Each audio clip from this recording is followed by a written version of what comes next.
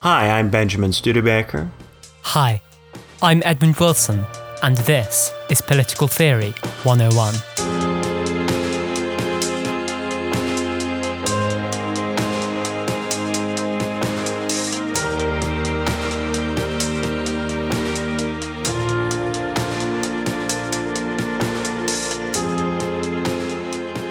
So today on Political Theory 101, we're talking about John Mearsheimer, Alexander Wendt, and international relations theory. We're going to talk a little bit about the different core international relations theory schools, those being the realists, the liberals, the Marxists, and the constructivists. But we're going to anchor it around Mearsheimer and Wendt. Mearsheimer, of course, a realist, Wendt, a constructivist. But the Marxists and the liberals will certainly feature in today's episode as well. And, of course, full disclosure, before I came to Cambridge for my PhD, I did a master's at University of Chicago where I took American Grand Strategy with John Mearsheimer. So I am quite acquainted with him and his approach. In brief, the major distinctions are that the realists in international relations theory believe that international politics is determined by the balance of power among states. The stronger states exercise more influence than the weaker states, and the larger the gap between the strongest state or the strongest states and other states, the more power those strongest states are going to have in the system. And that international politics is mainly about states. Liberal theorists think that international politics is more cooperative than realists and occurs more at the level of international norms and international institutions. And therefore, it is determined not by particular states, but by these amalgamations of norms and institutions. Okay? Institutions like the International Monetary Fund, the World Bank, the World Trade Organization, NATO, NAFTA, etc., etc. The Marxists believe that international politics is mainly shaped by class conflict and by the global capitalist class, which is transnational and doesn't have any particular state loyalty. However, there are cores and peripheries. There are parts of the world that are doing the extracting in general, and parts of the world that are peripheral, that are being exploited more heavily, and that there are kind of levels of exploitation. So, for instance, the metropolitan cores of very wealthy Western states are the most core. Then there is a periphery in the rural areas of those rich states, and then, of course, a further periphery in the developing world. And in the capital cities and large cities of the developing world where local elites play a managerial role. And then a further periphery beyond that in the rural parts of the developing world, those areas which are extracted even by the elites in developing world cities. Fourth, there's the constructivists, and the constructivist position is more a critique of the previous three than it is necessarily its own substantive lens. The main point of the constructivists is that the way we think about international politics shapes what international politics is and how it works, and that therefore international politics doesn't have to be any one of these three in particular, but could be anything that becomes sufficiently dominant in the discourse. Right. Now, some constructivists have a more demanding notion of what it would take for a discourse to become dominant that would displace one or more of those preceding three discourses. Others are looser and think that it's much easier to reimagine or reconceive international politics. But the main core argument of the constructivists is that we are not limited by those three preceding perspectives. Okay? So Alexander Wendt is in the constructivist camp, John Mearsheimer is in the realist camp, and we'll also talk about some Marxists and liberals along the way. The way that John always explained his difference with Alexander Wendt, and John had a Brooklyn accent because he grew up in New York around the same time Bernie Sanders did. John would always say, "The thing about Alex is that Alex thinks that you're all realists because I make you realist because I teach you realism. But I think you would all be good little realist boys and girls regardless of whether or not I taught you realism, because you have ears to hear and eyes to see. That was the fundamental difference. For John, realism came out of observing the world. And if you're in the world and you're looking at it and you're not stupid, you're going to notice the way the world works. And that's going to cause you to view the world in the way realists view it. For Alexander Wendt, it was the way in which you were taught international politics that caused you to be a realist. And if you could be taught international politics in a different way, you would think about it differently. And then you wouldn't necessarily reproduce the same dynamics we've seen in international politics for the last several hundred years. Liberals are kind of similar to constructivists in this respect, insofar as they think that norms and institutions can construct new incentive environments that break us out of historical patterns in international politics. The reason that the realists don't buy this is that the realists think the fundamental fact which conditions international politics is anarchy, the fact that there is no central authority that all states answer to. And therefore, if you want any kind of rule enforced in international politics, you have to ultimately have the backing of one or more powerful states. And therefore, realists think that the international organizations cannot substantiate independent checks on states, but instead can only exercise power through the continuing consent and support of the powerful states. And in the contemporary world, that's especially the United States of America. So that's a kind of 5-minute basic summary. And Edmund, I'm sure, has got some lovely thoughts for us now about who's stronger and who's weaker and whose arguments make more sense. What do you think, Edmund? I think one big dividing line running through these theories is a divide. You often talk about, Benjamin, the divide between materialism and idealism, people who emphasize material forces in history as the drivers of social evolution, and people who emphasize ideas and their role. So, with reference to the IR theories, constructivists and some liberals tend to be idealists, whereas Marxists, realists, and other liberals tend to be materialists. And I think it is notable that the liberals don't straightforwardly fit into either camp, because I guess liberalism both has this normative angle of saying that the individual counts and matters and should be preserved and their liberty protected, versus the descriptive side of this is how liberty is protected and this is how the system works. The side which emphasizes private vices, public virtues, as Mandeville put it, which emphasize turning rational egoists into a market by the invisible hand of market competition into people who are producing what's best for the community. And I think this divide between the normative and the descriptive aspects of liberalism continues in IR theory. There's, on the one hand, liberals who say that in a more idealist way, this is how the world should work. We live in this liberal world system where we've got these liberal norms. So this might be a kind of more constructivist liberalism, which says that it's the norms, it's the culture of liberal values and the love of the individual, which is the root of peace.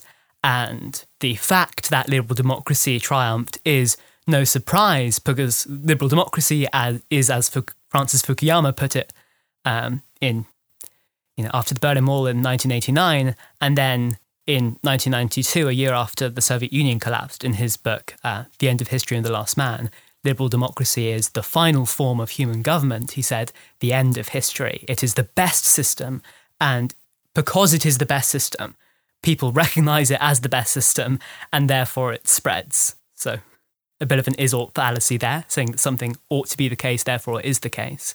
But also this teleological idea that because liberal democracy is the end game, because it is the telos, the end, that's why it's become dominant. As well as that idealist branch of liberalism, you've got the realist side of liberalism, the side that doesn't necessarily emphasise power, because liberals of all camps try to downplay inequalities and coercion within the world system, because it is, in name at least, a liberal world system right now, or has been. But they do emphasise material factors. And people call themselves rational institutionalists, emphasise the role of institutions in generating shared prosperity for different actors in the world system. Absolute gains rather than relative gains where everybody benefits. It's a positive sum game rather than a zero-sum game where if person A benefits, then person B or state B can't benefit. And the rational institutionalists try to say that because there's been so much trade and there's been a relative decline in the incidence of interstate wars, at least in Europe, in the past few decades, this rational institutionalists and other liberal theorists' reason is the product of economic globalization and institutions. There are generally three kinds of international relations liberal theories. The democratic peace theorists, who say that because democracy has spread, especially since the fall of the Soviet Union, because democracies are nice to each other, according to this theory, there is more peace between them. And then there's also the economic interdependence theorists who say that because there's more trade, the costs of war are higher, and so war has become, as Norman Angell put it in 1910, a great illusion. Some irony there, given that war broke out 4 years after Angell wrote that book, The Great Illusion. But there's also the institutionalists, the people who emphasise the role of the United Nations, of the IMF and the World Bank in creating shared prosperity by sharing information between states, by trying to reduce transaction costs, trying to persuade people who may be inclined to cheat that they shouldn't cheat, by perhaps creating enforcement mechanisms. And this is the side of liberal theory that verges on realism, the people who say that institutions matter because they can sanction cheating, they can sanction free riding on the rules. And there is, in this sense, some overlap between rational institutionalism and liberalism. John Mearsheimer has, while distinguishing himself from liberals, called lots of liberals closet realists. He's said that people like Robert Keohane, who wrote the book After Hegemony back in the 80s, about how after the end of US hegemony, a bit early perhaps to say that, but that's his argument, you can have cooperation in the world through institutions. And he argues that this is because of the basic utility of liberal institutions and the liberal world economy to satisfy states' interests, and particularly powerful states' interests. And it's that dimension of liberalism, not just the dimension that emphasises material interests, but the occasions when liberals do admit that it's also power and inequalities of who can satisfy their material interests, who can't, that might also play a role. And I think though liberalism is often caricatured as, in international relations, very idealist, there are at least some liberals who are prepared to concede to John that at the end of the day, it is power distributions between states that strongly condition how useful, how productive institutions and the capitalist economy are. Yeah, I think that's a good point, Edmund. And to kind of summarize all of that, I think in a schematic, what you've kind of done there is you've laid out three different liberal positions that sit between Mearsheimer and Wendt. So there's an institutionalist position which is closest to Mearsheimer, in which institutions essentially are mechanisms for states to condition the incentive environment for other states.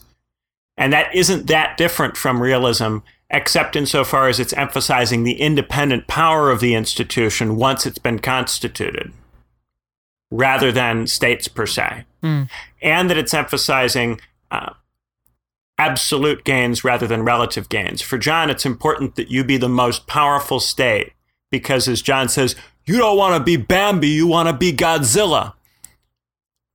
Because the more power you have, the more capacity you have to condition institutions, and the more capacity you have to push everybody else around and be, as John says, free to roam and stick your nose in everybody's business.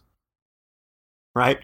That institutionalist camp is closest to John, but because it's interested in absolute gains rather than relative gains, and because it tends to focus on institutions in and of themselves rather than as outputs of states, it's still meaningfully different from John's position. Then there's the democratic peace theorists who are interested mainly in liberal democracy as a regime type, which spreads and creates zones of peace.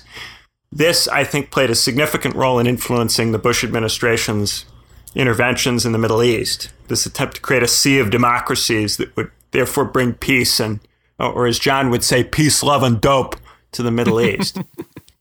Right? And then a version of liberalism which is more interested in norms and which therefore bends in the direction of constructivism, and which is much looser because it's about culture and behavior rather than institutions.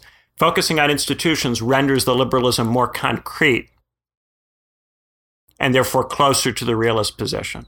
Does that sound like a good overview of what you're getting at with that set of three? Yeah, no, I agree. Yeah, the institutionalists and the economic interdependence theorists definitely tend to be, close to the realists than the democratic peace theorists. It's interesting, though, that though there are the three camps of economic interdependence, democratic peace theory, and rational institutionalism, in IR theory at least, the economic interdependence tends not to be emphasized as much as the rational institutionalism, partly because it's international relations, IR, rather than international political economy. And there is this question of how useful IR is, because even rational institutionalists who try to downplay the role of military power are still dealing primarily with the political institutions that mediate economic flows and often aren't trained political economists as such. But I guess that's the question in general with IR theory, that people doing IR theory aren't necessarily a specialist in history, which is the closest discipline perhaps to realism, or there's a joke about the three theories that excluding Marxism, that realism is bad history, constructivism is bad sociology, and institutionalism is liberal institutionalism is bad economics. But I guess that is, because the joke applies to all three theories, symptomatic of all of them. But I think that John always liked to say that he himself is a liberal in domestic politics. A left liberal, he endorsed Bernie Sanders for 2020. But John likes liberalism domestically in the United States, but he doesn't like liberalism in international politics. And John said that in international politics, he tends to find he has more in common with the Marxists than he does the liberals. Because the Marxists, in being interested in the distribution of money and stuff, are closer to his interest in the distribution of power. And share with him an embeddedness in the material. And I always thought that was interesting. John sometimes gets stereotyped as conservative because he's a realist. Yeah. And I think a lot of non-realists stereotype the realists as conservative or even reactionary. But John was for Bernie Sanders. John was against Iraq. A lot of realists were against Iraq, whereas many liberals were for it. Yeah. And why was that? Well, because a lot of liberals could believe that by spreading democracy or by spreading capitalism into the Middle East, economic interdependence or democratic zones of peace would significantly improve the Middle East in some way, shape, or form. Because they're committed to the idea that these are the things that create peace and prosperity. John, on the other hand, thinks that commitments that local populations have to their states are a lot stronger than that and tend to get in the way of any attempt to spread liberalism or democracy by the sword. That in doing that, you will chafe against local populations' more communitarian commitments or even nationalist commitments. And this is where I think John really separates himself from the liberals, because John really thinks that not only do states matter internationally, but John also thinks that ordinary people are much more committed to their states than liberal institutionalists tend to believe, or that liberals of all stripes tend to believe. I guess there's also the issue of Mearsheimer does to some degree emphasize that international organizations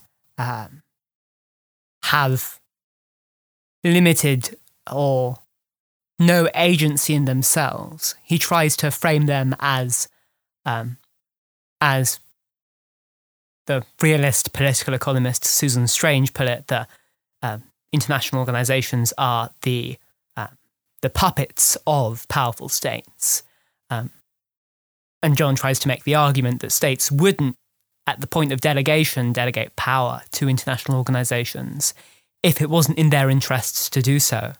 And therefore, it's the underlying economic, political, military distributions of capabilities among states, John argues, that determines how these international organizations behave, rather than something intrinsic to the international organizations themselves and originating with them. So, with the IMF or the World Bank, their support for structural adjustment programs in the third world is in large part a result of US economic interests and the use of organizations like the WTO to basically prop up European and American trading interests at the expense of third world trading interests. This is one of the reasons why America hasn't allowed a WTO deal to be done since the 90s. And so there is this major clash in liberal versus realist thought about the autonomy of international organizations. Because if international organizations do have significant autonomy, then this, in theory, reinforces the liberal argument that international organizations matter in themselves and can create peace in themselves. But then again, even if international organizations sometimes have autonomy and sometimes both have autonomy and some degree of coercive power, there still, even in that case, isn't a guarantee that they'll work as the liberals want them to work. There isn't a guarantee, in other words, that the international organisations won't, once they've got the power and some degree of autonomy, won't start using that power just as a normal state would. There's no reason why Mearsheimer's logic can't apply to international organisations too if they were to become state-like. Yeah, I think that the most plausible argument for institutions gaining power of their own would be at some distance after their creation, because, of course, when they're created, they are created by states for state purposes. But we could imagine a world where the states that created the institutions decline and become less relevant, yet the institutions remain. And what would become of the institutions without the states which originally created them? Well, one possibility is that they would simply have to go away or be reformed or recreated by the new states that are powerful. That the institutions would have to go away along with the states which created them. But I don't think that's obviously the case. The liberal position, especially the more norm-oriented liberal position, is that the institutions can create and foster norms among the states that enables them to continue to heavily shape and guide behavior, even without the backing of the original state or group of states which gave them life. I'm dubious of that position. I think that goes too far in the opposite direction. But could we have a world where there's a certain amount of inertia which makes it quite difficult for the states which originally gave rise to these institutions to challenge them or undermine them? Where those institutions start to have a little bit of a disharmony in their normativity from the original states which created them. But not to the point where those states feel that they can do away with those institutions. Like, this is a bit complicated, but I'm thinking about in the kind of post-70s neoliberal era, there has been gradually a subordination of states to markets, where state power isn't necessarily minimized. People sometimes think of neoliberalism as something that's all about shrinking the state or making the state as weak as possible, but that's not the case. The point is to instrumentalize the state to service the market. Yes. And that means sometimes the state will be quite active and quite big and do quite a lot, but in service of sustaining and perpetuating markets. If a set of international institutions can be set up that creates a scenario where it's very difficult for any state to defect from that set of economic policies without severe political consequences, i.e. losing the next election or even an acute legitimacy crisis leading to regime collapse or a coup or something like that. If you're in that kind of environment, then those states do not have control over those institutions. Yet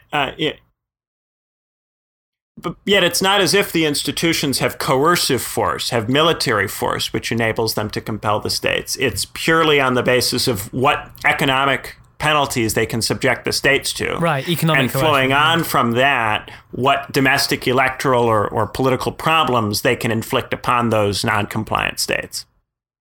And I think if you're imagining a world where the United States has declined significantly to the point where it is no longer capable of unilaterally dismantling the institutions or reconstructing them, if you think that's the world, then there could be a case to be made for this argument.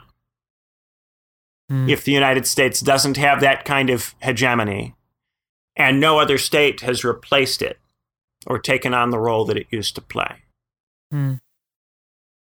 Now, has the United States declined in that way such that that kind of theory might be plausibly right? I think it's very unclear how powerful the United States is. I think that's kind of the big question in international relations that is hovering beneath the surface of everything else. Because if the United States is obscenely powerful but has just chosen not to mess with the international economic system because it takes the international economic system to be straightforwardly in its interest, regardless of whether or not that still remains the case. If the United States is thinking about it that way, then it's not going to make any attempt to revise the system. And therefore, we aren't going to discover whether or not it's capable of revising the system. And if you think that the current international economic system isn't in the United States' interest, it's going to look like the United States is incompetent or incapable of making the revision. But it might be the case that the American state views the situation differently from the way the critics view the state and view the situation. And if the American state views the international economic order as broadly in its interests, then its inaction does not stem from lack of capacity, but from a belief that the system services it plenty fine. And so I think there are some people who are expecting states to revise the system and who are going, well, if they're not revising the system, it's because they can't. It might be because they just don't want to, because they view the situation differently. Now, is that because it is genuinely the case that these economic systems service these states, or is it because those states at this point so heavily service the market that their own self-understanding is compliant with servicing the market, is compatible with servicing the market? I think it's quite difficult to untangle that.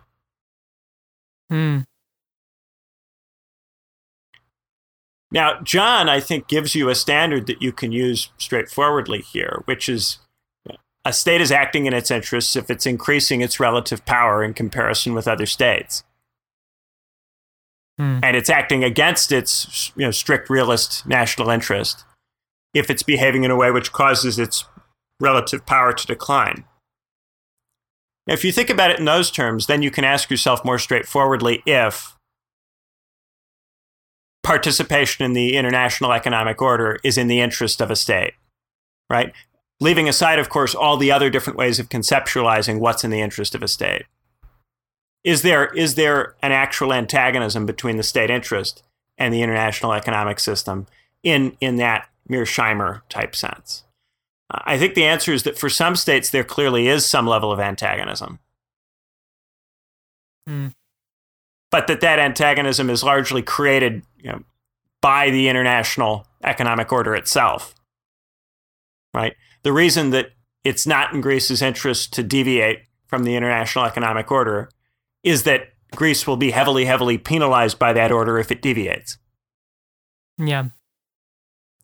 To the point where it's nonsense to even ask if Greece could have a functional alternative way of being outside of the order, because the order will ensure that that can't happen.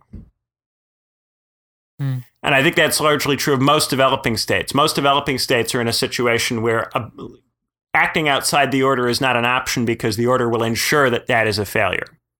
The order will make that uncompetitive behavior, regardless of whether or not it otherwise would be in a vacuum.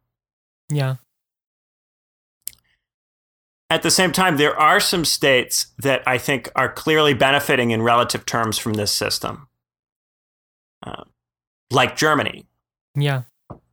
I think Germany is very clearly advantaged by the international economic system, and that there's no conflict between Mearsheimer-type national interest and the international economic order for Germany. Yeah. At least in the short to medium term. You could make an argument that in the long term, the system is unsustainable for the European Union. The European Union will break apart, and therefore Germany should restructure it now rather than wait for it to blow apart later. But the Germans clearly believe that they're capable of keeping the thing going, and that isn't their choice, that they're not in that situation. And the Germans also, I think, are constrained by domestic political concerns. Whether their own voters would accept the kind of restructuring that would call for. And a German government has to worry more about re-election than those long-term concerns. Mm. But if you're going to make an argument that it's in the national interest for a state to stay part of the order, I think Germany would be a good case for that. Yeah. The United States, I think this is where Marxism is most helpful. In the United States, it's clearly in the interest of some people for the United States to maintain the international economic order more or less as it is. But it is definitely not in the interests of everybody in the United States. Yeah. And that's where I think the Marxist lens has quite a bit of purchase in explaining the internal domestic politics of the United States. Mm. And insofar as the United States is the big, powerful state with the capacity to reshape the world, that those domestic politics, I think, matter a great deal for international politics. Yeah. That kind of fits with Mearsheimer's case in the sense that the US being the unipole or most powerful state in the system from 1990 to perhaps now, perhaps earlier, perhaps later, means that it's in the US that domestic politics to some degree matters the most. Or at least it's in powerful states in general that domestic politics matters the most, because economic integration produces these pressures which force smaller states to acquiesce to the needs of powerful states and markets through capital flight and also through sometimes straightforward sanctions by powerful states. Smaller states are coerced into abiding by the rules laid down by powerful states, in particular by the US. And I guess this is... And John, when John explained why he was supporting Bernie Sanders in 2020, his reason for this is that he thinks economic inequality is the most significant political problem currently faced by the United States. Yeah. And that is very much a domestic problem. Yeah. Although it's one which comes out of the international economic order. And John's more recent work on the problems with liberal hegemony, I think, brushes up against very often some of the arguments which Marxists make. Yeah, it definitely does. Yeah.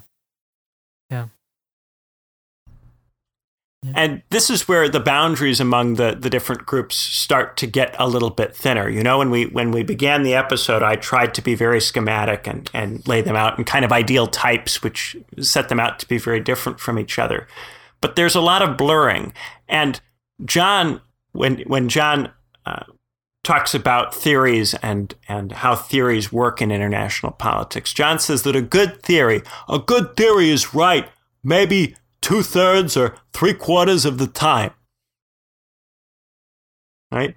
For John, none of these theories in its pure form is going to have universal explanatory power. Yeah. And there are going to be circumstances where other considerations become really important.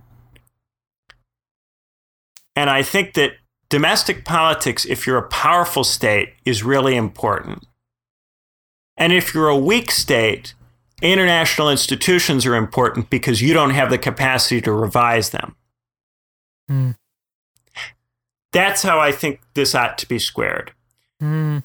It matters very much how powerful your state is, because if you have a powerful state, then there's an opportunity for your domestic institutions to matter. If you have a weak state, your domestic institutions will never matter because your domestic institutions will be overdetermined by the international economic order or the international security order if you're living in something like the Cold War. That's how I think I would revise this. I have always been reluctant to embrace the constructivist position because, as longtime listeners know, I just don't go in for idealism enough. I don't think it's possible for us to talk our way into a different international politics. I think that we've got to create structures which make that feel plausible to people, if only because, and this is where some of the Hobbes influence on me comes to the fore, it only takes a relatively small amount of non-compliance for a cooperative scheme to come apart. It only takes a little bit. And John says that his whole theory of international politics is just Hobbes applied to international politics. Yeah. And when John sets out in his magnum opus, The Tragedy of Great Power Politics, the core reasons that he thinks the world is the way it is, they're all Hobbesian claims. Yeah, all states have some level of offensive capability. States can't know each other's intentions, and states are competing for scarce power, scarce security, scarce resources. And as long as states are in this kind of situation where they are going to want things that other states also want or have, they're not going to know other states' intentions, and they have some ability to hurt each other, there's going to be a security dilemma for states to some degree. And so if you really want to change the way people think about international politics, you have to change the core background conditions, which shape the way states perceive their environment. Now, I think that international institutions have, to some degree, made some change to that environment by putting a lot of states in an economic situation where their domestic policy just doesn't matter very much, where they have very little real power over their economic affairs. And this is, I think, one of the great lies of decolonization, that all of these states got political independence, but they were immediately bound up within an international economic system that heavily constrains their ability to maneuver and to choose their own paths and forge their own ways.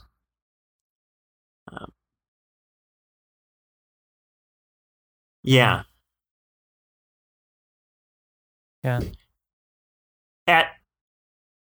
At the same time, I think that if you are a powerful state, there are definitely ways in which you can make a mess of these international institutions. And if there weren't, liberals wouldn't be so worried about the Trumps and the Johnsons of the world. And the fact that liberals are so worried about individual people. Now, in the 2000s, they were worried about rogue states. The language of the 2000s was rogue states. Now it's not rogue states. Now it's just a president or a prime minister who maybe doesn't value the liberal order in the way that they think it ought to be valued. If that's an existential threat to the liberal order, then these international institutions are more fragile than in the 2000s they were often portrayed to be.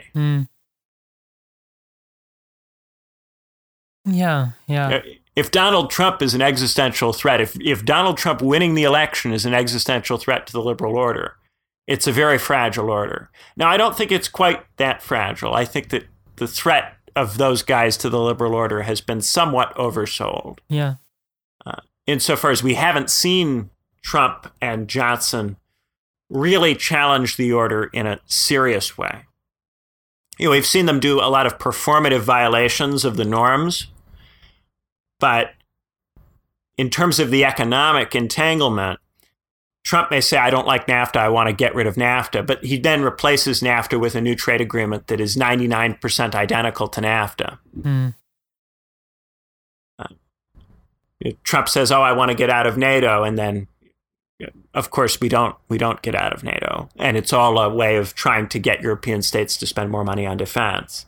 Boris Johnson says, yes, we're going to do Brexit, and then cuts a deal with the European Union, which preserves, for the most part, the extant trading relationship. Mm. These leaders have not been nearly as willing to challenge the order as they claim to be in public. Mm.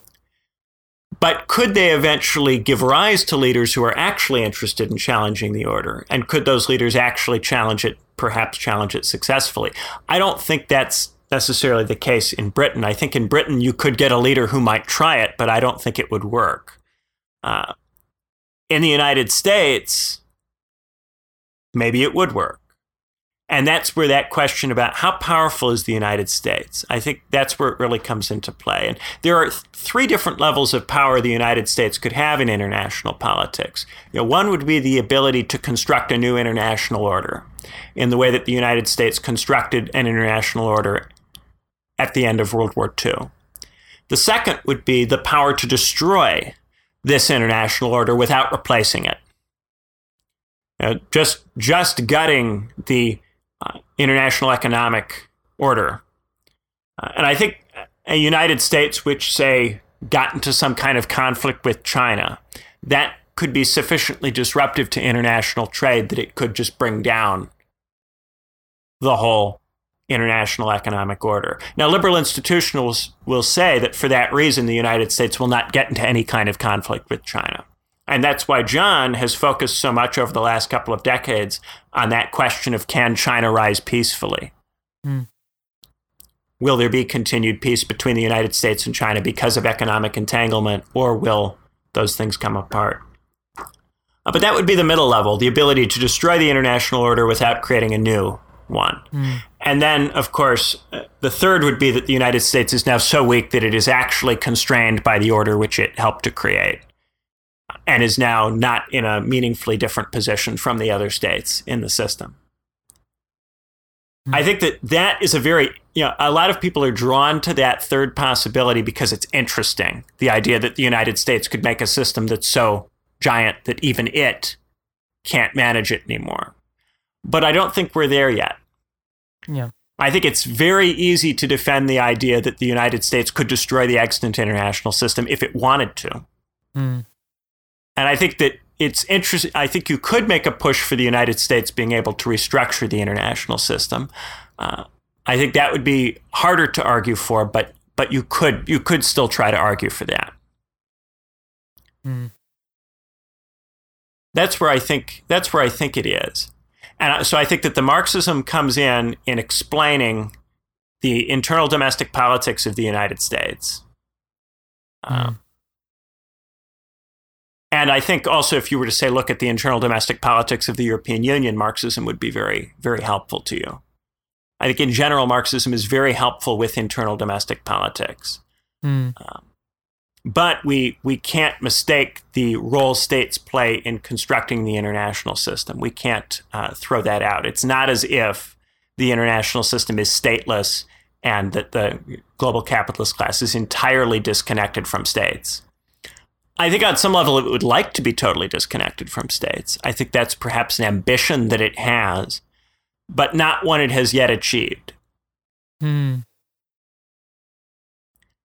And I think in that respect, Marxist international relations theory has always, to some degree, overstated the autonomy of the capitalist class. Yeah. That autonomy is something the capitalist class has been seeking and trying to get through the neoliberal project, but it's not something which it has fully achieved in any kind of sustainable, lasting way. Mm. As evidenced by how much it freaks out every time there's a crisis and the state needs to do something to protect the market, and it becomes so concerned that the state is going to do more than just protect the market and in some way reassert itself and start pushing them around again. Mm. I think there is an awareness on the part of the what Jeffrey Winters would call the civil oligarchy, that the rich do not control the guns now, and therefore their control is entirely on the basis of maintaining ideological domination of the domestic politics of the powerful states. Mm. The power of the rich in the United States is not the rich exercising direct control over the guns, but the rich exercising sufficient influence within domestic politics in the United States that the United States continues to behave in a way which accords with maintaining that liberal international order and the ungoverned, marketized transnational space that that order creates. Yeah. And sustains. If there's a threat to that order, it comes from domestic politics. Yeah, I think that's broadly how I would revise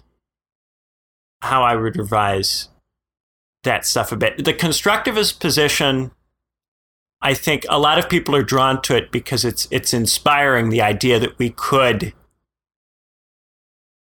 think about it differently. But implicit in the constructivist project is some kind of need for an education paradigm. Because if we were to think about it differently, we would have to start teaching it differently. And that would mean, first, people who learned international politics the old way would have to nonetheless teach it some other way. And then that would need to be sufficiently widespread for that to catch on and displace the extant narratives. And I think even if it were theoretically possible to change the way we think about international politics through an education paradigm, it is very hard to imagine what that paradigm would be. It is very hard to imagine how we would ensure that paradigm would be sufficiently widespread. And I think that the critical thing here is that because old-fashioned politics prevails whenever anybody behaves zero-sum, whenever anybody refuses to cooperate, that it's very difficult to get a different kind of politics to catch on internationally because it only takes a very, very limited amount of defection to make it all pointless and cause everyone to revert to a more old school way of thinking about it. And so the level of compliance with the new paradigm that constructivism would need to get would require a level of hegemony that I really struggle to imagine constructivism producing, especially without some kind of tighter link to the resources that are necessary to propagate narratives in our society. Yeah. And who controls those resources? Rich people and states. Yeah. And that's why there is an enduring relevance to liberalism, Marxism, and realism, because they concern themselves mainly with the influence of rich people and states. I guess the constructivist complaint in general to this idea of states and classes and the distribution of economic and military power among states and classes being primary in international politics and indeed as in society as a whole is that for constructivists, particularly Alexander Wendt, who is aware of the full breadth of these materialist critiques of idealism, and he thinks that the problem with them is that they firstly, he agrees with them that it's true that people tend to worry about their survival, worry about their material capabilities to meet their survival needs when their survival is threatened, when there are those Hobbesian conditions of scarcity and from scarcity, competition. And there being some threat of death, some threat of death through just not having enough resources. So, economic-induced death, but also military-induced death, being conquered or destroyed by other states is a fear that states have, realists argue. And Mearsheimer, therefore, tries to frame economic power as a latent power and military power as the real deal. But of course, it's also true that states can die without those military wars, they can die through not having sufficient resources, that they can die if they are sanctioned or face capital flight so much that there is regime collapse. And they can also die through a combination of these factors, a combination of decline in GDP growth and institutional contradictions within the domestic politics of these states, and the collapse of the Soviet Union might be an example of that. But what Wendt notes is that for realism to be true, there really does have to be a strong survival threat. In this way, I think constructivism is premised on liberalism because it assumes that people's survival needs are met.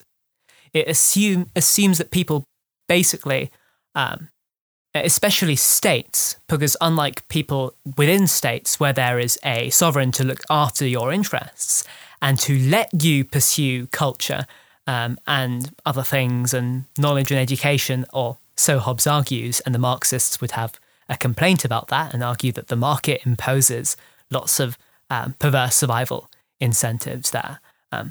But at the level of the interstate system, that's where realists are really insistent that the survival imperative is really strong. But Wendt argues that given the interstate war seems to have declined to some degree, the incidence of interstate war and also the overall deadliness of interstate war, the number of battle deaths since the Second World War has declined overall. There are quite a lot of wars happening, but if you total up the number of battle deaths, particularly in Europe and in the core of the world system, the incidence of these deaths has declined dramatically in the past few decades. And whether that's due to realist factors or constructivist factors, Wendt argues that because survival needs tend to be met, that there is sufficient slack in the system for there not to be realist selective pressures mattering a lot. He says in Social Theory of International Politics, in contemporary international politics, there seems to be a great deal of slack, or conversely little selection pressure in the relationship between competition and state survival. If this slack continues, and there is every reason to think it will, natural selection will not be an important factor in the evolution of state identities in the future. And he argues instead that cultural selection, that discourse and norms and legitimating ideas tend to be dominant, because the survival needs are met, because there's sufficient slack in the system, that states aren't too worried about survival, and also there aren't strong selective pressures to weed out the weak from strong states. Instead, because state survival needs are met, Wendt argues, it tends to be cultural selection rather than more material kinds of social selection that dominate. And of course, the problem with this, as Tanisha Bazal notes in the book State Death, states still do die. The Soviet Union, the regime did collapse, and there have been state deaths since then, particularly minor powers. Iraq was basically conquered by the states and replaced by a new government. There have been multiple state deaths, but it is still true that the number of state deaths doesn't seem to be as high post-1945 as it was before. And there remains that question of how much slack there is, and whether or not Wendt's right. I think it's difficult to argue against the case that there has been at least some slack in the interstate system since 1945 for states, and that there has been some degree to which wars are no longer the same threats that they were. They may become greater threats in the future, and indeed Mearsheimer gives good reason why there may well be a US-Chinese conflict at some point in the future. But for most states right now, wars seem to have been replaced by other means of coercion, and I think this is why Wendt is wrong, that even if interstate war has declined to some degree, coercion is no less significant and state death is no less of a fear, because states still have reason to fear forms of economic coercion through capital flight and sanctions that make, if not state death, then we were talking about this a bit before the podcast, but other kinds of death of domestic institutions, of the government collapsing.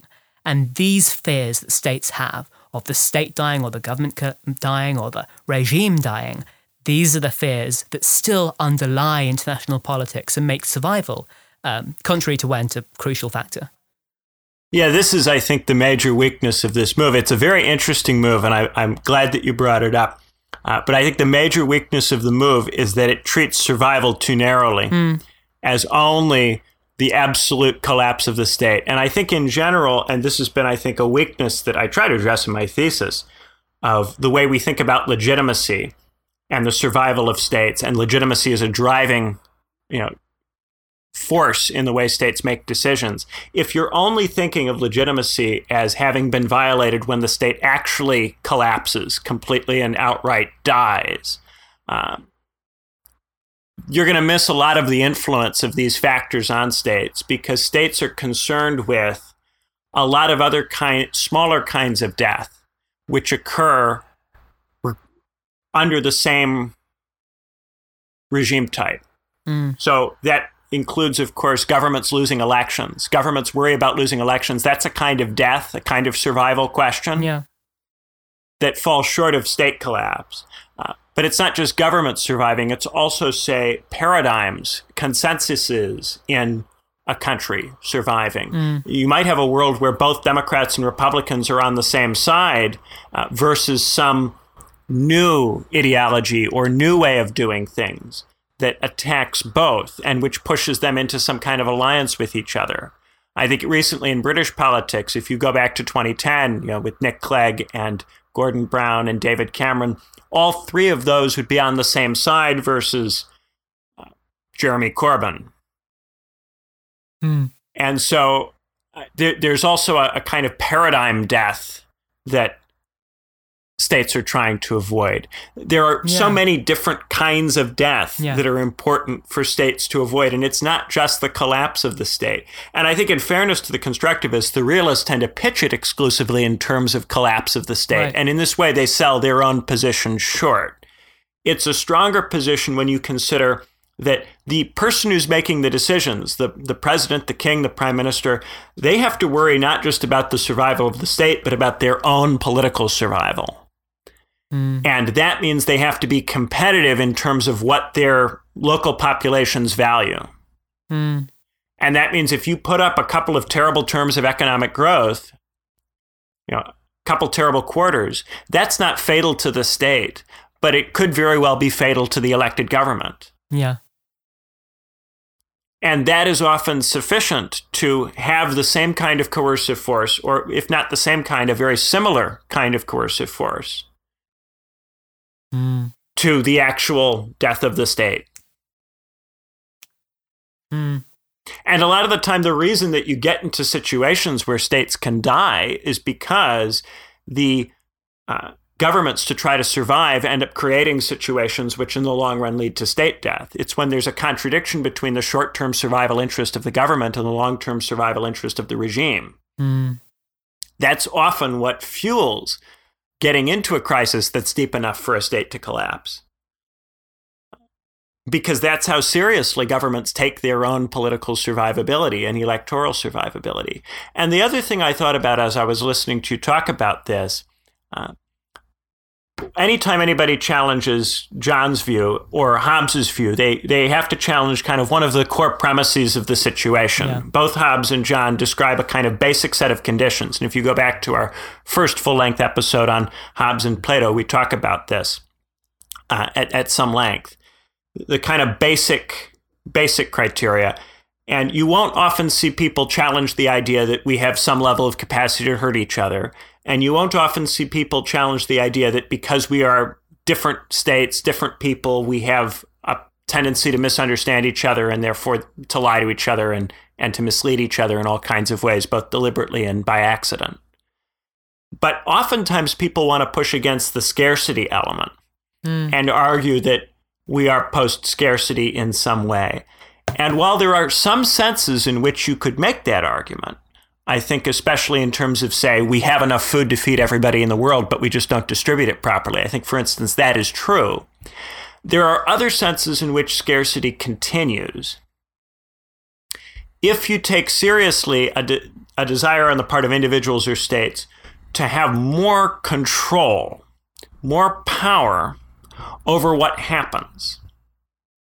Because if we're talking about the ability to influence the future or to shape the future, that's something where if you want to have more control over that, it's an inherently scarce thing. If you want more control over that than other people, if that happens to be a priority for you, if you care about relative gains, then you're going to manufacture scarcity that for everyone else might not exist. Everyone else might be content with an egalitarian decision-making structure.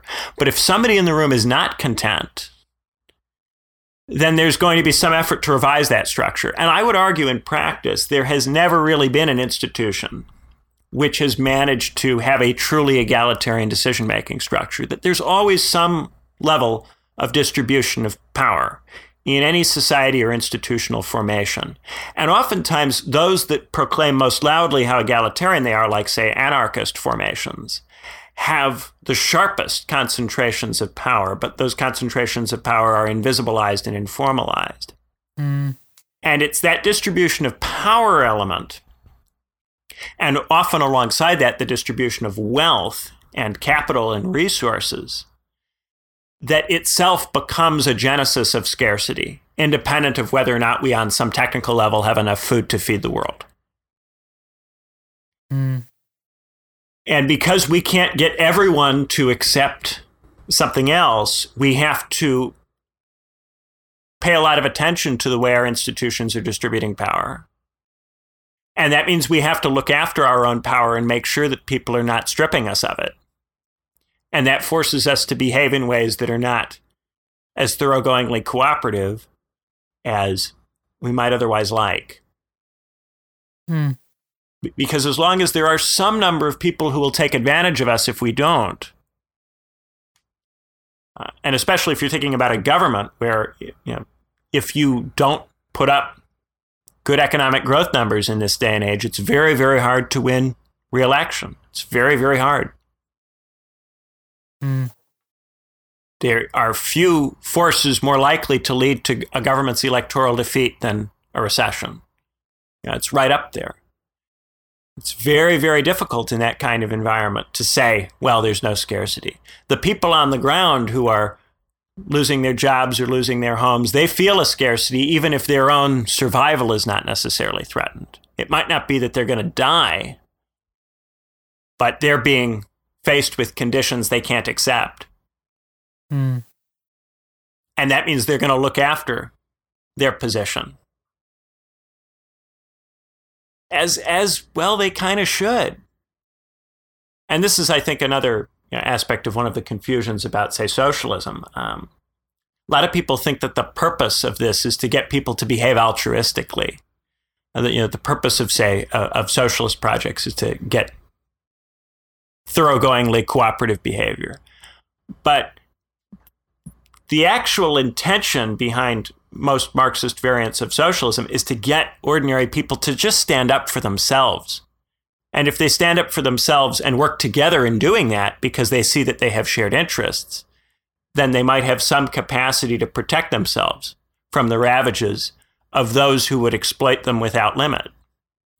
And so when constructivists describe a world where we don't have to behave in this exploitative way, I'm kind of imagining what that looks like for a worker, for someone who's currently subject to a lot of exploitation, and someone who gets taken advantage of a lot. If you buy into that narrative, what that narrative is telling you is that you don't need to look after yourself.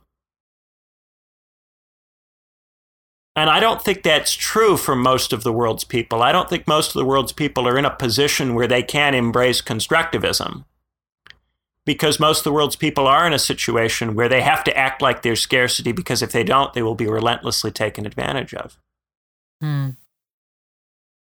And for that reason, these perspectives have always tended to be most persuasive to the people who don't face that kind of scarcity constraint. Mm. You know, real scarcity of housing, of healthcare, that forces you to think in a more zero-sum way. And that's why inequality and distribution have been such big themes in recent years. That's why exploitation is such a big theme for Marxists. It's why inequality has become a significant theme even for liberals. Mm. So yeah, I think scarcity only looks like something which has plausibly gone away if you are already pretty well off. Yeah. And the mere fact that there is enough food to feed all the world's people, that there is potentially enough land to give everybody a home, that in itself doesn't translate into a politics where you don't have to look after yourself. It could only translate into a politics where you don't have to look after yourself if we actually had a distributive mechanism which ensured that people were getting that food and that housing. And the fact that they're not means that we do have to continue to some degree to look after ourselves. Yeah, I guess that the further constructivist complaint would be that given that a lot of this depends on legitimacy and institutions, while they do embody coercive power, are also entities that need to legitimate themselves, need to tell stories to their members as to why the members should continue participating in them. And that role of legitimacy, on the one hand, suggests that constructivism might have something to say, but I guess it's also worth remembering, firstly, that the first political question that a legitimation story answers is, as Bernard Williams emphasised, the question of maintaining order, safety, as well as trust and cooperation, but order and safety and security. That's what the legitimation story primarily has to answer to. It has to tell a story as to why people are safe. And of course, because it's a story, because it's not just about rational calculation, this is one of the other complaints of realism, that it doesn't take into account irrationality. But though the legitimation stories are involving this emotional dimension to them, they still do primarily have to rest on something material, so long as there is scarcity. And it has to appear that the story could be true. Yeah. And there's something of the material in creating conditions under which a story looks plausibly like it might be true. Mm. And therefore, you can't just go into a world of storytelling. Mm. Yeah. And there's also... the stories have to in some way relate to the reality. Yeah. And there's also the role of coercion in curtailing who the story applies to. Who needs to be told a story, who's powerful enough that they need to be told why they should obey, who can't just be kept in the order by simple coercion. And there is that extent to which an order, though it does involve legitimation stories, those legitimation stories are sharply curtailed by who has enough power that they are worthy, from the point of view of the order, of being told these stories. And I think there is an extent to which the liberal world order legitimates itself through liberalism to a set of states that is definitively subglobal. It doesn't have to tell the same story to the whole world, because there are lots of parts of the world that can easily be kept in the order simply by the threats of sanctions and capital flight. And that's why I say that I think domestic institutions only really matter in the states that are powerful enough to potentially undermine the survival of the order. Yes. Because in the developing states, those states are held by the terror of economic crisis. and therefore don't have a meaningful choice. And I think oftentimes a lot of Marxist perspectives on IR have looked to the developing world to be the genesis of the beginning of a global revolution, that it's the periphery globally which is the basis for the change. And I don't think that's right, in the same way that you could not look to the slaves in the Roman Empire to deliver social change. Yeah. It was never the slaves that delivered the change. It was the classes that were between the slaves and the rich that had some level of ability to interface with the state, that had the ability to potentially challenge it. And I mean, in Marxist theory, the lumpenproletariat is traditionally the group of people who are so battered by the system that they're not in position to challenge it. With, say, the industrial proletariat at the next level, having, say, unions such that it can have some level of collective impact. Then the professional class, the managerial class on top of that, which has unions and also has scarce skills that are necessary to legitimate the state and keep it running. And then, of course, on top of that, the actual owners of capital.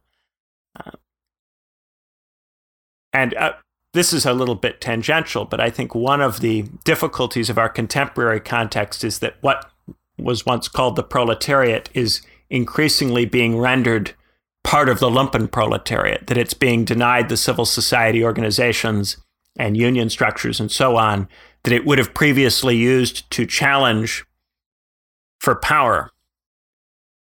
And therefore, state legitimation stories are increasingly about the professional class, but not the worker. The worker increasingly is not someone the state feels a need to talk to anymore.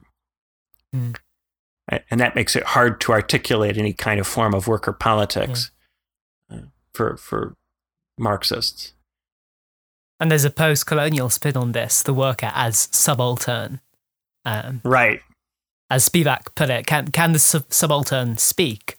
And Spivak is referring to predominantly post-colonial peoples as subalterns, as the people without history, as Eric Wolf put it, the people who the order isn't trying to legitimate itself to and just keeps in the order through pure coercion. And so in this sense, the subaltern, there's a question over whether it can speak and whether it can use its voice, because the order just can coerce it into staying in place. And yeah, that there's a sense in which today the working class has, through a couple of decades of deunionization, deindustrialization, and the rise of precarious employment, that the decimation of forms of collectivity that could have united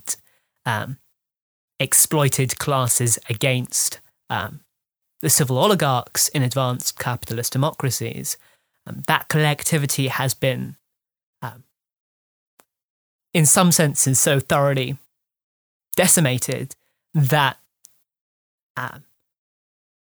the working class, or at least the part of the working class that is, as Guy Standing put it, the precariat, that the part of the working class that really is so alienated that either doesn't engage in politics or occasionally engages in politics if it can, but there are still no good options. There are the centrists, and there are the reactionaries. There are also the socialists, but it's been difficult, I think for the reasons you've just given, Benjamin, that given the professionalization of the left, these simultaneous processes that have really, I guess, torn the working class asunder, both the rise of the precariat, the rise of more precarity, but also the rise of more professionalism in the upper working class, the rise of the professional managerial class, and the separation, I guess, between these bits of the working class, between the people who could theoretically unite to challenge civil oligarchs' domination of advanced capitalist democracies, that possibility is really being threatened by this separation, and in particular by the fact that, given this separation, the left, instead of being the property of the precariat, instead of being staffed by people in the precariat, it's not, because people who are really, really exploited or hyper-exploited by the system are precisely the people who don't have time for politics. And the people who have time for politics are the professionals. But the professionals, because of this separation, no longer speak in the language that is understandable. And so the question arises, can the subaltern as the precariat, as the lower working classes speak? And this bit about language is, I think, especially good at getting at this, and I think it is the core insight of post-colonial theory. In a developing state, it's very clear that the lumpenproletariat, the subaltern, they're the people who don't speak a Western language and therefore cannot participate in the discussion. Mm. And their ideas only enter the discussion in academic seminars through academics who take an interest in their languages. And even those academics mistranslate everything because they understand their languages from within their own Western paradigm. That is a quite straightforward issue of, can the subaltern speak? Literally, can anything be communicated from this population in words that we can understand?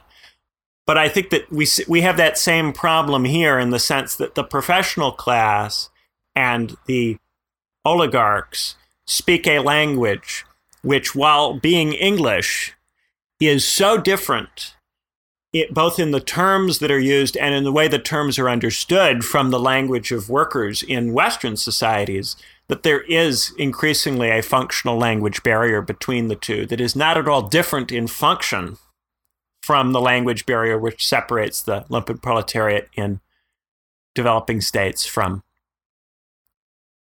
the wealthier sections of society. Yeah.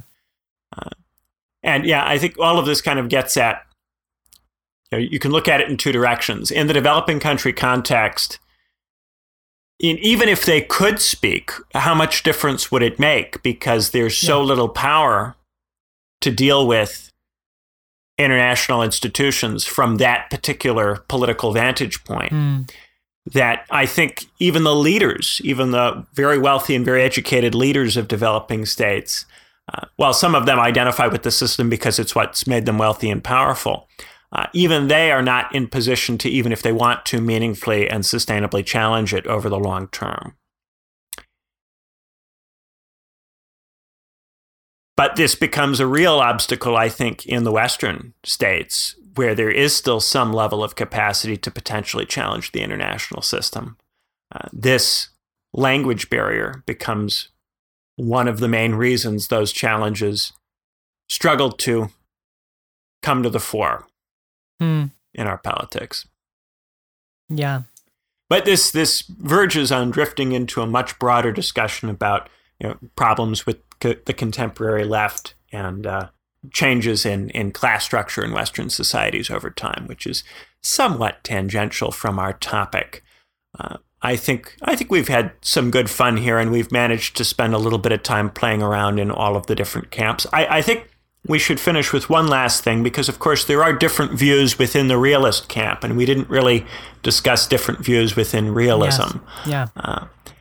And I think it's worth bearing in mind that John Mearsheimer is considered an offensive realist, in the sense that John thinks the optimal strategy for a state is to become as powerful as possible. You can contrast that with, say, Kenneth Waltz, a defensive realist who thinks that states should try to sustain a balance of power that is stable, rather than maximize their own position. Because in trying to maximize their own position, they'll attract negative attention from their peers.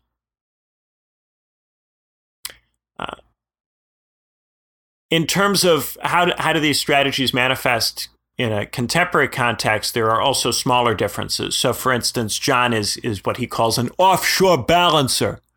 That means that John thinks that the United States should not try to take and hold territory all over the world, or even to become militarily involved in operating permanent bases all over the world, but should instead act to intervene if a peer competitor is rising to challenge the United States, particularly if that peer competitor is rising in one of the, as John puts it, 3 areas of the world that matter, which for John are the areas of the world where there's a sufficient concentration of wealth and resources to support a genuine peer competitor, which for him are Europe, East Asia, and the Persian Gulf. That contrasts, of course, with more isolationist realist strategies, which argue that it's not in the American interest to get involved really at all internationally, and with what John calls global domination theories or perimeter defense in the old Cold War language, which argue that every part of the world matters to the United States and that the United States should be thickly involved everywhere. That gets at a few of the core differences. Of course, also notably, when we talk about why is there peace around the world, liberal theorists will often point to the institutions or the norms or the spread of democracy. The realist answer for why there's more peace is largely nuclear weapons and the sheer power of the United States relative to other states, that the gap is too big for other states to imagine that they could individually or in any realistic coalition contend with the United States. And then there's the fact that because of nuclear weapons, the cost of going to war would be enormously high. Yeah. Those are the arguments realists tend to make for explaining the peace. Yeah, I guess it's both technology and polarity. Both, the strength of the military technology, the fact that nuclear weapons are so deadly, that creates mutually assured destruction among nuclear powers that disincentivizes going to war, but also the issue of polarity, how many great powers there are in the system. And there is this big debate in realism about what kinds of polarity are more conducive to peace. And there are some who are insistent that you need a hegemon, that you need unipolarity and nothing else works. There are others who think it's like Morgenthau, who argues that it was multipolarity, particularly the kind of multipolarity that endured under the Congress of Vienna, the Concert of Europe system in the 19th century, where there is a rough balance among the major powers in Europe. There are others who emphasize bipolarity, and Mearsheimer kind of draws on each of these threads, but because he's an offensive structural realist, he is inclined to think that though multipolarity is worse than bipolarity, because you can get a balance in bipolarity, it's easier to balance between, say, the US and the Soviet Union in the Cold War than it was to create a balance in the 19th century, though a balance was created. So he argues that balanced multipolarity is better than unbalanced multipolarity, the 19th century being mostly balanced multipolarity, and then the world wars representing unbalanced multipolarity, and bipolarity being better than both of these. He also, I think, has a nuanced view, however, about unipolarity. He does argue that unipolarity, the dominance of the US after the fall of the Soviet Union, because the US is what he calls the sole regional hegemon in at the moment. It's the sole great power that has dominance over a region of the world, in the US's case, the Western Hemisphere. But Mearsheimer... Often in John's speak, he'll use the expression, the sole pole. Yeah. Yeah. There is, I think, I've been thinking about this recently, because he does distinguish, I think, he doesn't make this too explicit, but between, I think, stable unipolarity, the kind of polarity where there is a sole pole, there isn't any even potential competitor. I think he distinguishes that implicitly from more unstable unipolarity, where there is either one great power in the system, or if it's a global system today, one regional hegemon in the system. But if there's a potential peer competitor, a potential alternative or additional regional hegemon, then that's the moment when the unipolarity tips into danger zone. And I think he would argue that right now, though the rise of China and the resurgence of Russia in recent years has made the world order less tilted in the US's favour, he does argue that neither Russia nor China are regional hegemons, or likely to be, but China could, in theory, if conditions permit, make a bid for regional hegemony, for dominance in Asia. And that possibility, the possibility of the system tipping from unipolarity towards either Chinese-led unipolarity or bipolarity, that the very possibility of the US losing power relative to China and of the system becoming less balanced makes the current unipolar order a lot less stable than it was in the 90s. There is some question, of course, of whether the unipole era has end. But I think Mearsheimer is right that the US does by and large remain the regional hegemon. There isn't any other state in the Western Hemisphere that can really challenge the US's dominance there. But I think he's also right that the potential of a Chinese regional hegemon makes the possibility of the system tipping into something a lot less balanced and a lot more conflictual a real one. But I think, of course, that does depend on a factor he doesn't emphasize much. And perhaps this might be a good theme to end on. We haven't really discussed this much so far this episode, but climate change. Whether climate change will really decimate China or whether it won't. And of course, if it does, and China seems in a less good position geoecologically than the US, it's close to the equator, it looks like it's more vulnerable to drought than the US. The US has a more geographically propitious position than China when it comes to climate change. And a lot of the questions that Mearsheimer asks, will there be a US-Chinese war? And he does admit this, it is contingent, it is a question of possibility. It's not clear whether there will be some kind of outright conflict between the US and China. And it's not even clear that unipolarity will necessarily end. But what it does depend on is the strength of China. If China continues its rise, and if, for one reason or another, it manages to get through the coming ecological crises, or perhaps just before it hits, there could be a moment where the order tips into something, not just, in crisis mode for, lots of advanced capitalist democracies, not just challenging to neoliberalism, but challenging to the very prospect of there being relative peace at all. That prospect of stability may well fade as the distribution of power changes. Yeah, a couple of interesting thoughts coming out of what you're saying there, perhaps to wrap up on. First, I think John has a rather nuanced view of unipolarity, because on the one hand, John thinks that when there is no real contestation of the Sole Pole's position, that is the point of greatest stability in many respects, but also because the Sole Pole faces no competition, it is, as John says, free to roam. And because it's free to roam, it will stick its nose in everybody's business.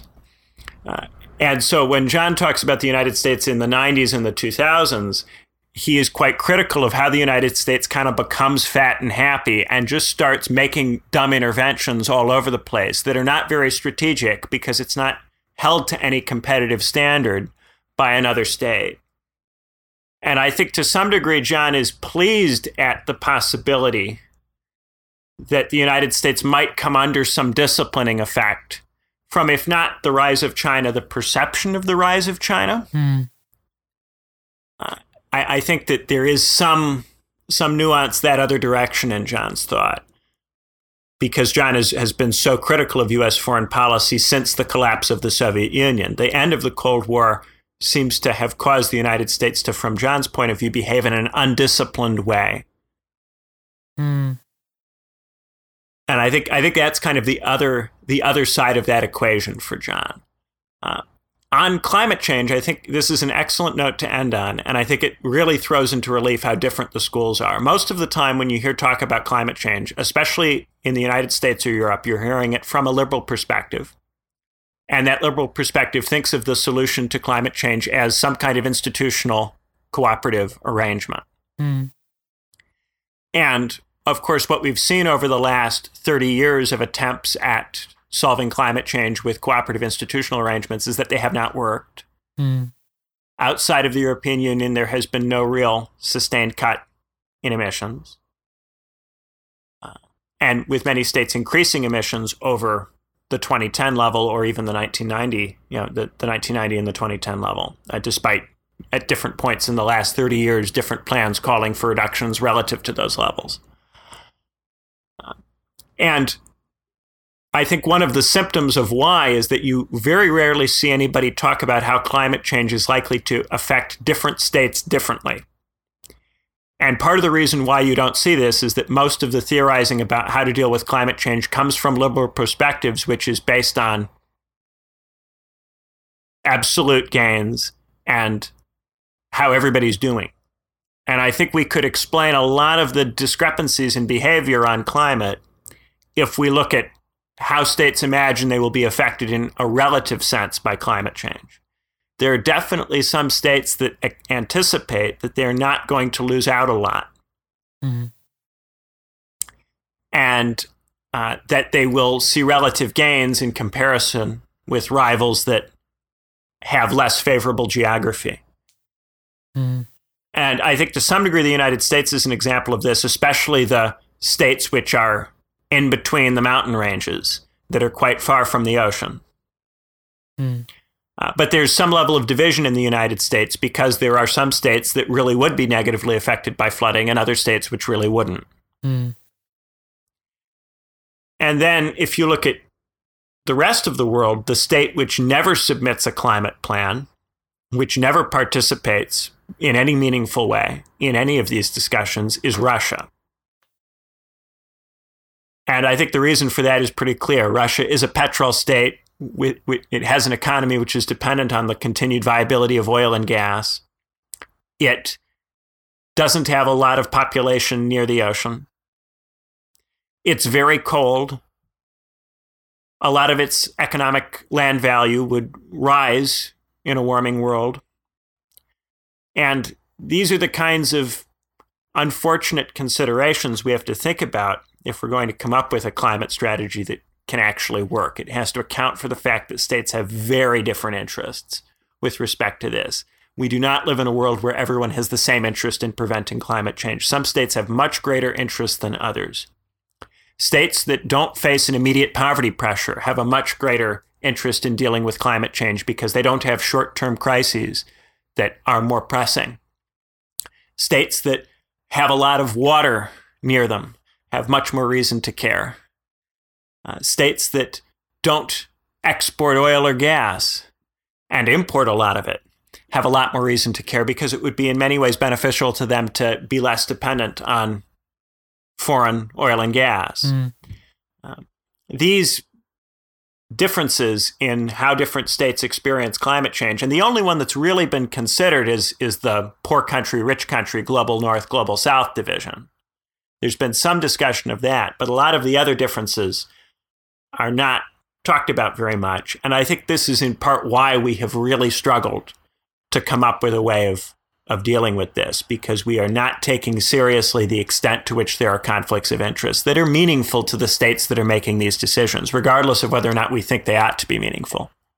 Perhaps that's one of the closest commonalities between realism and Marxism in international relations, that the realists emphasize its military and economic capabilities, like whether you have nuclear weapons, that determines your relative power in the system. While Marxists, though they do focus on class, for Marx, the most important factor in history is technology, the development of productive forces. And that, for Marx, is really what lies at the heart of things and what drives forward social development.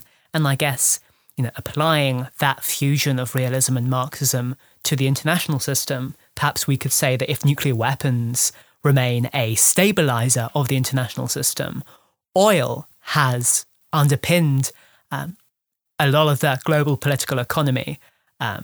Since 45, it really has been at the heart of advanced capitalist states' energy policies. But it has also, as it has developed over time, and as oil has started looking like it might someday run out, the discovery of new oil fields reached a peak in the 60s. And though we haven't reached peak oil quite yet, we have, as of 2005, reached peak conventional oil. And it was that moment that Helen Thompson identifies as one of the tipping points between the order of the 90s and the inflationary pressures that rising oil prices had on the financial crisis and on tipping the world into a financial crisis. And oil remains that thing, as you point out, Benjamin, that divides states that perhaps do or could care about climate change from those states which really rely on oil. And that's an awful lot of states. It's not just oil-producing states that we might imagine, the OPEC states in the Middle East. It's also Russia. It's also the US, which has become more antagonistic with Saudi Arabia due to concerns over US shale production. And there's also France and Germany, which remain quite dependent on Russian gas. And so fossil fuels remain something that aren't just related to climate change. They're also both a stabilizer and, more often today, a destabilizer of geopolitics. But because technology, both military and economic, both nuclear weapons and fossil fuels, are fundamental to state survival, while technology can destabilize the system, technology fundamentally is what states, above all else, have to maintain if they are to survive. And in that sense, sometimes systems become systematically dysfunctional. In order to survive, they need to produce the seeds of their own undoing. And I think that's certainly the case, perhaps, with the development of technology under capitalism today. Yeah, I think that's an excellent point. Yeah, it really is a whole different world if you're a European Union country that imports a lot of oil and gas. You really do not have the same kind of stake in maintaining the global oil infrastructure as a state which gets a significant percentage, a non-trivial percentage of its output from oil and gas, like Canada, and certainly a state that is heavily dependent on it, like a Russia or Iran or Saudi Arabia. Yeah. And I think as we've been going through all of this, we've seen that while there are particular elements, particular causal forces that might be more attractive to us in general, very often we are helped by taking into account some of the things that each of the theories doesn't focus around. That technology matters and you can't just not talk about it. Class matters and you can't just not talk about it. The state matters and you can't just not talk about it. All of these things have their place. But I think rather than, there's a tendency in social theory to have theories that talk about how this one cause that has been understated is really important. A lot of books and a lot of academic careers have been built off saying this one thing that everyone's been ignoring is really important. But in the long run, the most valuable contributions are those which help us see what the priority is, what the relationship is between different causes. Right. Yeah. And that requires a level of complexity that is hard to attain in books that are about how everybody is left off this thing or that thing. But the priority, as you point out, is quite fundamental. It's often tempting to either emphasize one cause or emphasize every cause as equal to every other cause. And so we get often this dichotomy between extreme simplicity and extreme complexity in social sciences, but it is perhaps some kind of, I'll use the word again, golden mean between the complexity and the simplicity that we need, a theory that both identifies what matters, that has some kind of priority, but also acknowledges the role of the lower priority things. But it is crucial that we have that balance and don't tip either into emphasizing either one thing alone, or everything mattering without any clear priority about, when it comes down to it, what do states prioritize. We finally got the golden mean. I was waiting for it. I fist pumped when we got it. We always have to get a golden mean. And I think that's exactly right. We need a golden mean between monocausal theories that are too reductive and theories that treat everything as so enmeshed and so complicated that they can't meaningfully offer you anything in terms of explanatory power. John is right to say that theories always must simplify. The trick is to be as complicated as you can be while still telling us something useful. And that balance is so hard to strike, but it's so worthwhile to continue trying to get at it, trying to get those layers of complexity in. Yeah. Okay. I think that's about enough for today, unless you've got anything else. I think that covers all the bases. Yeah. All right. So thank you guys so much for listening. I hope you have a very wonderful and very fabulous rest of your day. You can, if you'd like to support the show, find us on Patreon. That's patreon.com/politicaltheory101. And I got us up on Google Play. We're now on Spotify, Google Play, iTunes, and SoundCloud. So that's a pretty hefty list of places to go. And we appreciate your listening. And again, have just a fabulous, fabulous rest of the day. Bye-bye. Thanks, guys. Bye.